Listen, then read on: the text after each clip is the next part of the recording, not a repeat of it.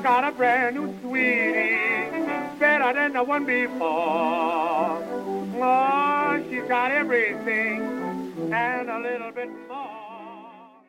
Hello, and welcome to another episode of Additional History Headlines You Probably Missed.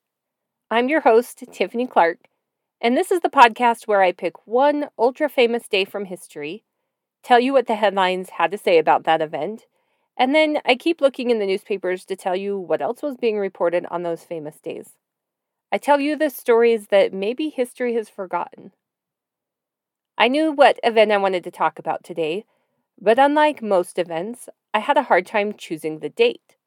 You see, the inciting incident was first printed about on one day, but that incident wasn't printed about in newspapers until the following day. But the magnitude of what really happened during this huge event wasn't reported until even another day after that. Basically, I could have chosen November 18th, 19th, or 20th of 1978. Ultimately, I decided to pick the headline from the 20th, since that's the first time the entire event was written about. This headline comes from the Miami News. It says, "Hundreds dead in camp, victims of mass suicide." Yes, friends, this is the story of the Jonestown Massacre.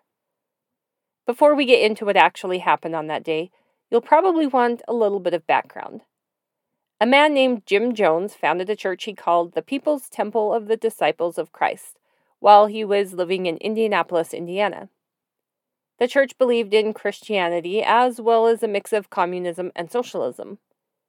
Although I will say here, Reverend Jones eventually openly admitted that he was an atheist. Anyway, the group also believed in equality for all races. When the church's membership began to grow, Reverend Jones moved his headquarters to California. At this point, it's believed there were a few thousand members of the church, a church that many believed was a cult. More and more was asked of the members, including the fact that they should only adopt kids and that they could only spend major holidays with the temple rather than with their relatives. The members were slowly being weaned off everything from the outside world. They had a lot of influence in some areas and ran residential care homes, foster homes, and a ranch for developmentally disabled people. The group made their opinions known when it came to politics. In 1973, a group of people defected from the church and were so scared that they'd face retaliation that they headed for the Canadian border with guns. Jones did have them followed, and he even hired an airplane to try to track them on the highway. He was so angry that he started talking about mass suicide. That became the first of many discussions about such a thing. In 1974, part of the group moved to the country of Guyana in South America. That settlement was nicknamed Jonestown. Within 4 years, its population was over 900. Family members who didn't belong to Jones's church were worried. They didn't have much of any contact with their loved ones, and they believed that they were being held by Reverend Jones against their will. Rumors of horrible abuse and punishment circulated. The newspapers from November 18th of 1978 printed many headlines about Democratic Representative Leo Ryan. He'd decided to fly to Guyana himself and assess the situation. He was confident he'd be able to see through any claims and find out the real truth. As he met with people at the Jonestown compound, he did indeed find people that said they wanted to leave.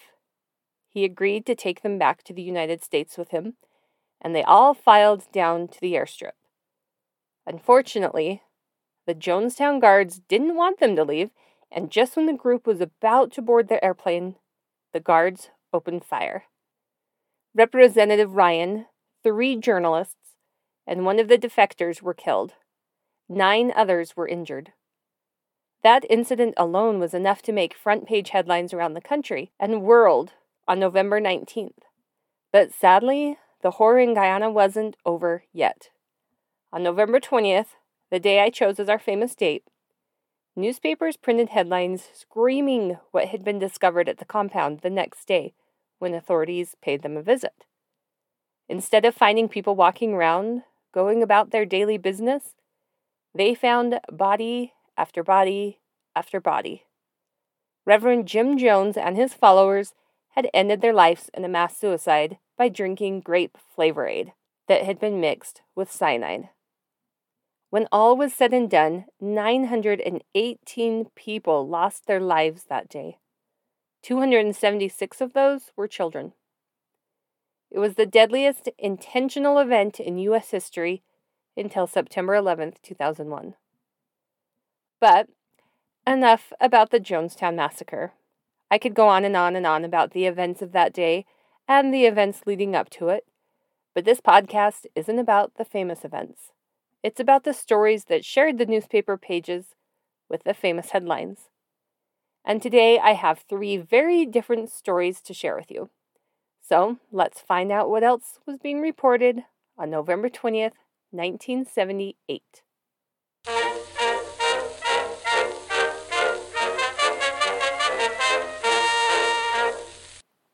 For my first additional history story of the day, I'm taking a headline from the Minneapolis Tribune, published on November 20th, 1978.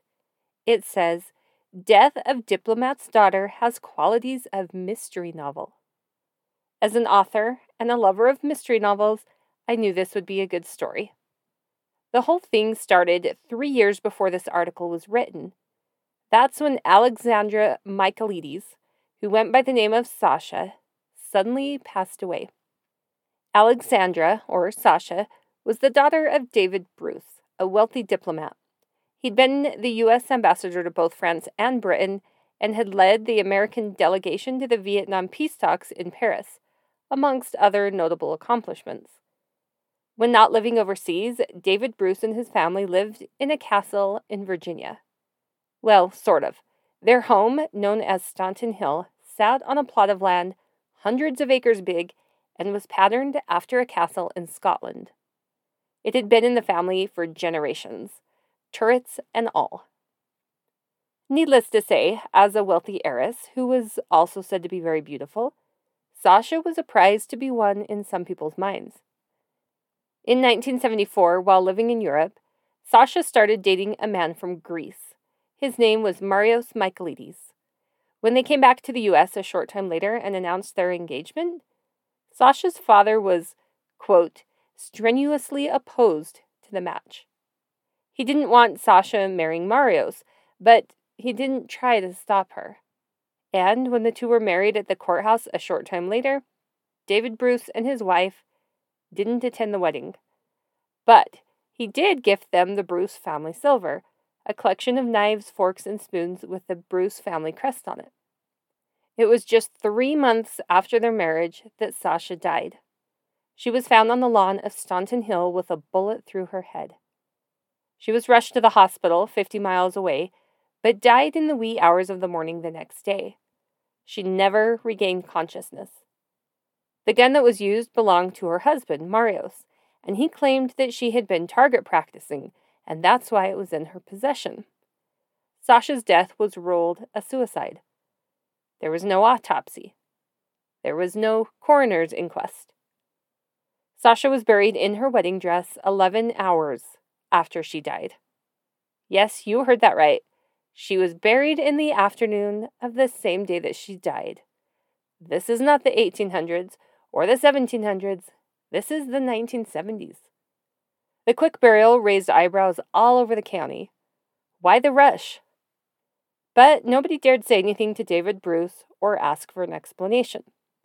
You see, he'd lost another daughter, Audrey, a few years earlier when the plane she and her husband were on disappeared somewhere near the Virgin Islands. The man had lost 2 daughters and he was suffering. Nobody wanted to cause more hurt by questioning why things were done the way they were, or why Sasha, a seemingly happy newlywed, would suddenly kill herself. After Sasha was buried, David Bruce supposedly paid $200,000 to Marios to walk away from the family and not try to claim anything else of Sasha's. That's a lot of money. Even though 29-year-old Sasha had supposedly changed her will to say that Marios got everything if something ever happened to her, Marios took the payment from her family and disappeared. But fast forward 3 years and he's suddenly thrust back into the picture. Some of David Bruce's friends had been in an antique store, looking at old books, and they found some with David Bruce's bookplate pasted inside. It didn't make sense to them. He had pride in his book collection. When they asked him about it, David Bruce discovered that he had some missing books. About 150 missing books, that is. The total value of those missing books was around $65,000. Authorities tracked down Marios and started looking into his life. And, surprise, surprise, everything wasn't exactly on the up and up with him. While dating Sasha, he'd been traveling to East Tennessee. He claimed he was thinking of starting a mill there and was researching potential sites. In reality, Marios was already married to a lady named Mary, and he was going to visit her. He went to Haiti, got a divorce from Mary just 2 weeks before he and Sasha were married. The article doesn't say if Sasha knew about the other wife or not, but it's hinted at that she didn't know. Fast forward a few months past Sasha's death, and Mary gives birth to a baby girl. She'd already been pregnant when Sasha and Marios married. 3 years later, when authorities caught up with Marios and started questioning the circumstances of his wife's death and the missing books belonging to her father, Marios was back to living with Mary, and she was considered his common-law wife.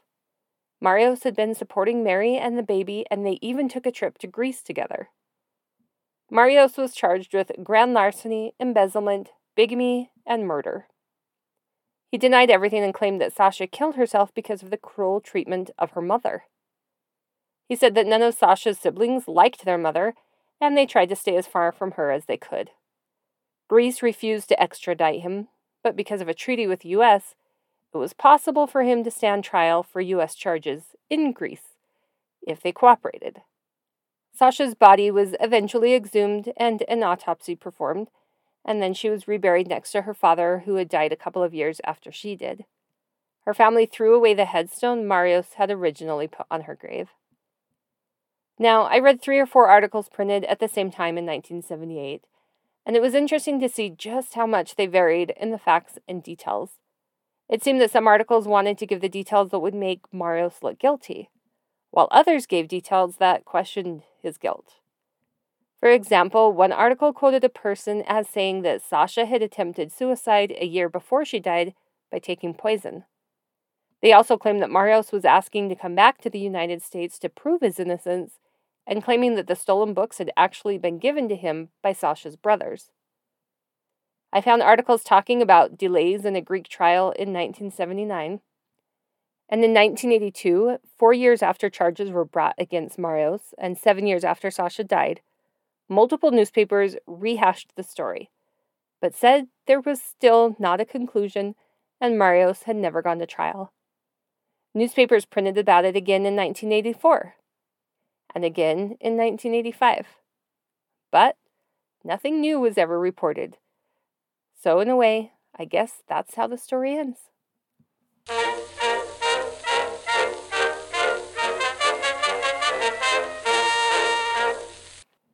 For my second additional history story of the day, I'm going to share a headline and story I read about in the Herald and Review out of Decatur, Illinois.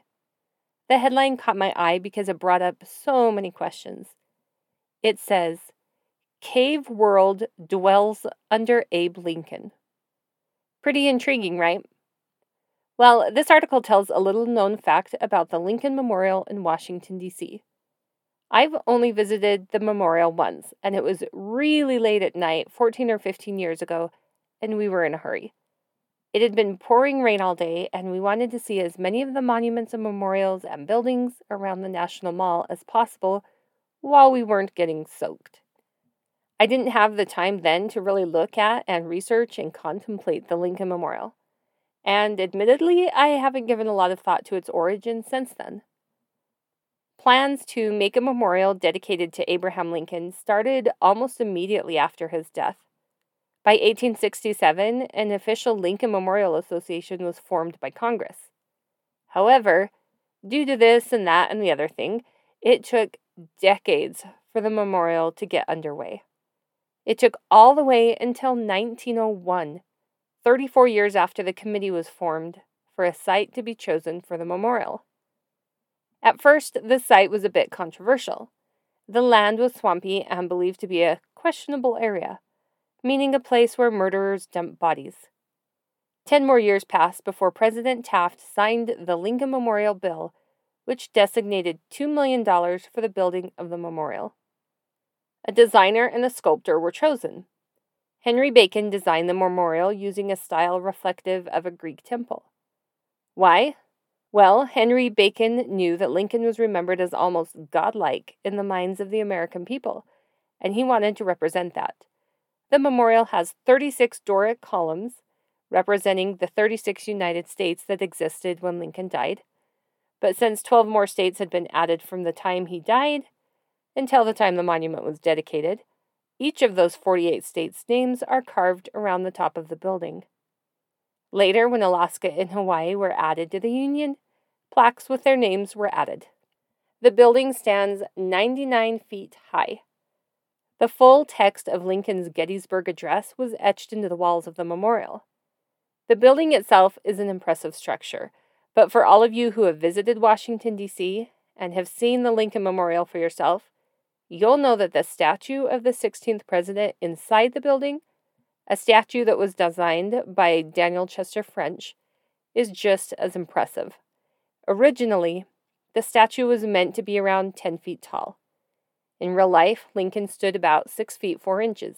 I know this because sometimes we compare my son of the same size to Lincoln.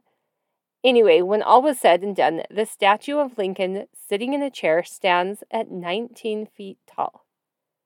The memorial was finally dedicated on Memorial Day of 1922. The memorial was made of different materials from around the country, like limestone from Indiana and marble from Georgia, Massachusetts, Alabama, and Tennessee. The Lincoln Memorial quickly became a site that many visiting the nation's capital wanted to see. It was a gathering place. It was and is the location of many famous events, including Dr. Martin Luther King Jr.'s famous "I Have a Dream" speech. Some people think that Lincoln was buried underneath the memorial, but that's not true at all, no matter what anybody tries to tell you. He's actually buried in his hometown of Springfield, Illinois. Now, all of that is interesting, but it doesn't say anything about the headline I read to you earlier. Cave World dwells under Abe Lincoln. Remember how the memorial was built in a rather swampy area? Well, rather than build the heavy building with the big statue on the ground, a foundation needed to be built. A deep, cavernous foundation. There's another unique feature down there. You see, there are stalactites, just like in a real cavern. And if you've ever taken a tour of a cave system that has stalactites and stalagmites, you'll know that they grow extremely slowly. We're talking less than 10 centimeters every 1,000 years. But even though the 100th anniversary of the memorial isn't until next year, there have been stalactites growing underneath the memorial for decades. Big stalactites. Because of the nature of the building materials used in the statue and building, and the swampy, watery area where it was built, the stalactites were able to grow at a crazy rate. What should have taken millions of years to develop barely took half a century. The article from 1978 says that the National Park Service decided to give tours underneath the memorial. They would give 8 tours a week, and they were sold out for many weeks in advance. It seems that everyone wanted to see what it looked like underneath Abe Lincoln. The National Park Service encouraged anyone going on the unique tour to wear old clothes. They also handed out flashlights to participants at the beginning of the tour. In another surprise twist, there are cave drawings underneath the memorial. Of course, we're not talking about anything ancient, but there are charcoal drawings from the early days of the monument, perhaps done by the workers. Some of the drawings include Mutt and Jeff, an old comic strip, and a drawing of Warren Harding, who was the president when the memorial was dedicated. Sometimes school children who lived during the 1970s and 1980s were treated to a tour of the underground cavern. But if you'd like to see it for yourself, you're out of luck. The tours were stopped in 1989 after asbestos was discovered down there. Select people are still allowed in occasionally with special permission. Since I, and probably you, will never be able to actually see the Lincoln Memorial Cavern, I'll share pictures of the area in the Additional History Headlines You Probably Missed Facebook group.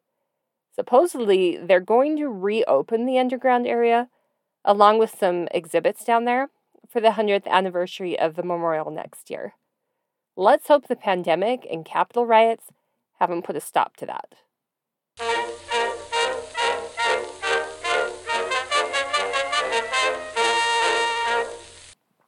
For my last additional history story of the day, I found an article in the Tampa Times out of Florida. The article tells about an incident that happened in Chicago, and I think it's the perfect way to end this podcast episode, on a lighter note than I started it, that is. This headline says, "Next time, just give the man your money." Now, this article is actually on the opinion page of the newspaper. That can often make a big difference in the facts because it's someone's opinion. I rarely share articles from these pages, but this article is different because it tells about something that really happened, and then the reporter comes to a conclusion about someone's guilt or innocence after reading it. We can skip over that part. Or not. We'll see.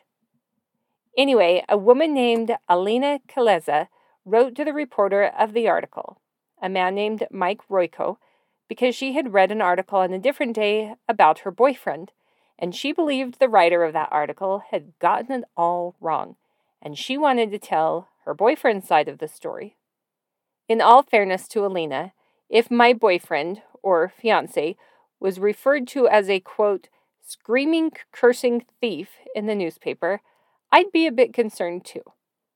On the day in question, Alina's boyfriend, Timothy Blecka, was said to have caused quite a scene in a local shopping center. Witnesses said he was running around from store to store, grabbing people's purses and other belongings, and throwing them. He was also said to have thrown merchandise around. He did this all while screaming and cursing. Of course, some very concerned citizens saw some police in the area and told them what was going on. The police got involved and tried to stop Timothy. But he ended up fighting with 4 different policemen before they were finally able to subdue him enough to arrest him and put him in the back of a patrol car. It sounds like a pretty cut and dry story, right? Well, Alina insisted all of it was wrong, and for her sake, since she was marrying the guy, I hope the version of events that he told her was the correct version of how things went down. According to Timothy, he was walking to pick Alina up from the travel agency where she worked. Suddenly, someone came up to him from behind and demanded that Timothy hand over all of his money. Timothy was so freaked out that he started to run. And while he was running, he pulled out his wallet and threw it behind himself. Then he took off his jacket and threw that too. He said he had lots of days left to live and didn't want to get his brains blown out. Timothy kept running through the crowded area with a certain destination in mind. He was headed to a disco lounge called The Nasty Habit. He frequented the place and had friends that worked there. If he could just make it to The Nasty Habit, he'd be able to get help. Except the lounge was closed. The owner was away at lunch or something, and the door was locked. So if you saw a man running down the street, appearing to disrobe and throwing his belongings around, what would you think? You'd think he was crazy, right? People saw that and assumed the worst. Some saw him running through the crowd and assumed he'd stolen something and was trying to get away. People in the crowd started yelling, "Stop, thief!" Well, Timothy heard the crowd yelling, "Stop, thief!" and assumed they were yelling at the person who had tried to rob him. Timothy thought he was still being chased, so he ran faster. It was about that time that a nearby police officer became aware of the situation, and of course they tried to stop him. They had no idea whatsoever what he'd done wrong, but since he was running, they figured it was something pretty bad. The biggest question here is why Timothy didn't stop when he saw the first cop. Why didn't he run straight to the man? According to Alina, Timothy didn't trust cops. I don't know if it was because he'd had run-ins with them in the past, or maybe he had a prior record. I don't know. The article didn't ever say. Anyway, more cops were in the area investigating the car accident, and when they heard a big commotion, they looked up to see what's happening. All they see is Timothy running away from one of their fellow officers, and a bunch of concerned citizens joining in on the chase. Naturally, those cops jump into the horde and put a stop to the chase. They had to use their billy clubs to get Timothy under control enough to get into the back of their patrol car. Timothy said he has claustrophobia and didn't like the idea of being trapped in the back of the car, so he did the most sensible thing in the situation. He kicked out one of the windows. An officer then hit him over the head with a billy club and knocked him unconscious. Timothy was charged with resisting arrest, damaging city property, and being disorderly. So, which version of the story do you believe? Would it make a difference if I tell you that the cops went back and looked, and Timothy's wallet and jacket were exactly where he said he'd thrown them? And it was possible that his screaming and running scared the real thief away? I don't know how it all ended for Timothy because I couldn't find anything else about it, other than the initial story that was reprinted in many newspapers. But a December 4th notice in the Chicago Tribune announced that Timothy and Alina would be married later that month on December 23rd.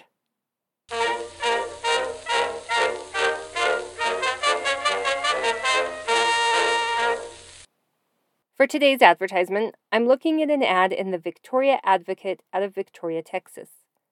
One thing that we can pretty much guarantee in life is that prices are going to go up for pretty much everything we use.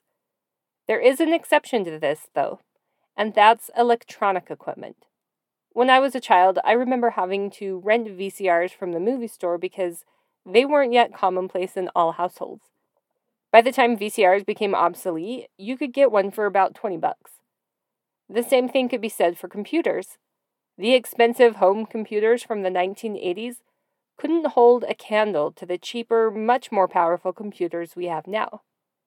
The same goes for cameras, which is what this ad is for. Since November 20th, 1978 was Thanksgiving week, newspapers were starting to print advertisements for Christmas gifts. JCPenney advertised Minolta, Pentax, and Canon cameras for prices ranging from $260 to $330. If inflation is taken into consideration, those same cameras would cost between $1,000 and $1,300 nowadays. And I'm guessing that the camera on any cell phone would be better than what those cameras could have done.